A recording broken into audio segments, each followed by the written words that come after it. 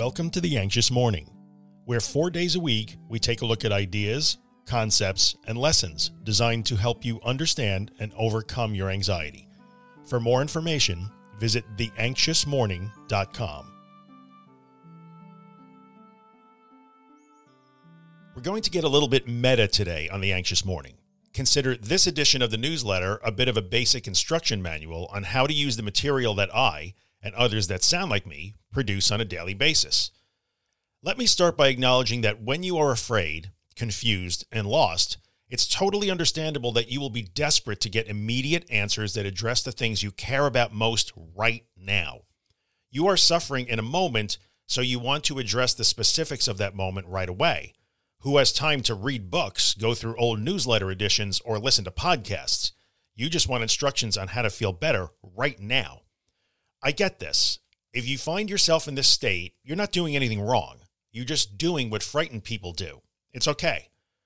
That being said, trying to address immediate fear hour by hour or day by day is not really a great plan. Unfortunately, none of the recovery process is about feeling better. It's definitely not about feeling better on demand or immediately.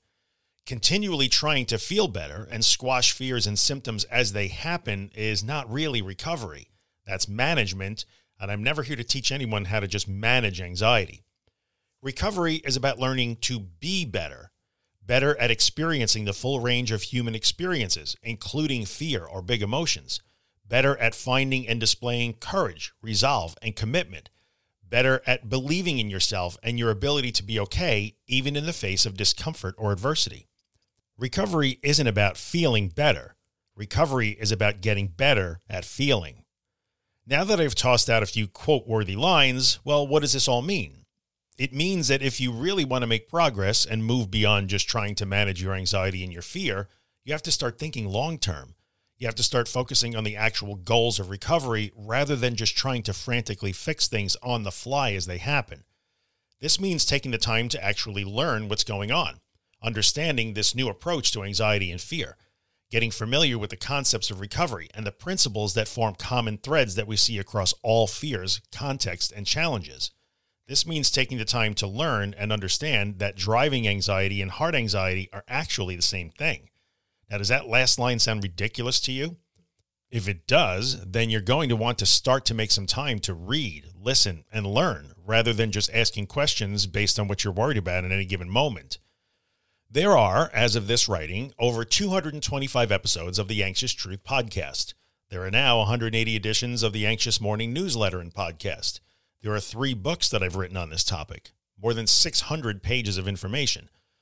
I've covered the basics of just about every recovery concept, and I've done it in multiple formats and probably multiple times over the last however many years. Is this a lot of information to go through? It sure is. Will it take time and effort to go through it and digest it? It will. But just like going to therapy is a good use of your time and energy, so is actually taking advantage of all the psychoeducational material that's already sitting there, answering the questions you have and laying things out for you. I know you don't want to go listen to old podcast episodes or read books. You want tips on how to deal with right now. But the way to deal is all laid out for you in most of the material that already exists. It's just not the way you were hoping for. I think I can speak for a few of my friends here too. You know the cast of characters that I regularly collaborate with. Josh Fletcher, Kim Quinlan, Lauren Rosen, Joanna Hardis, Jenna Overbaugh. If you add up all the material we produced, it would probably reach halfway to the moon. Go use it. Take advantage. Not all of it is free, but I think it's safe to say that at least 90% of it is. But that's a lot of reading and listening, Drew. Can't you just give me tips on how to handle feeling like I can't breathe? Well, I already did. Probably 10 different ways. And the information I've already produced usually goes well beyond just your current concern. It ties into those overarching principles and concepts that guide the long-term recovery process. I've written and spoken before about being an active participant in your recovery. This is one way you can do that. Take the time. Accept that you'll have to start to look at the long game, not just minute-by-minute management. Then get to work.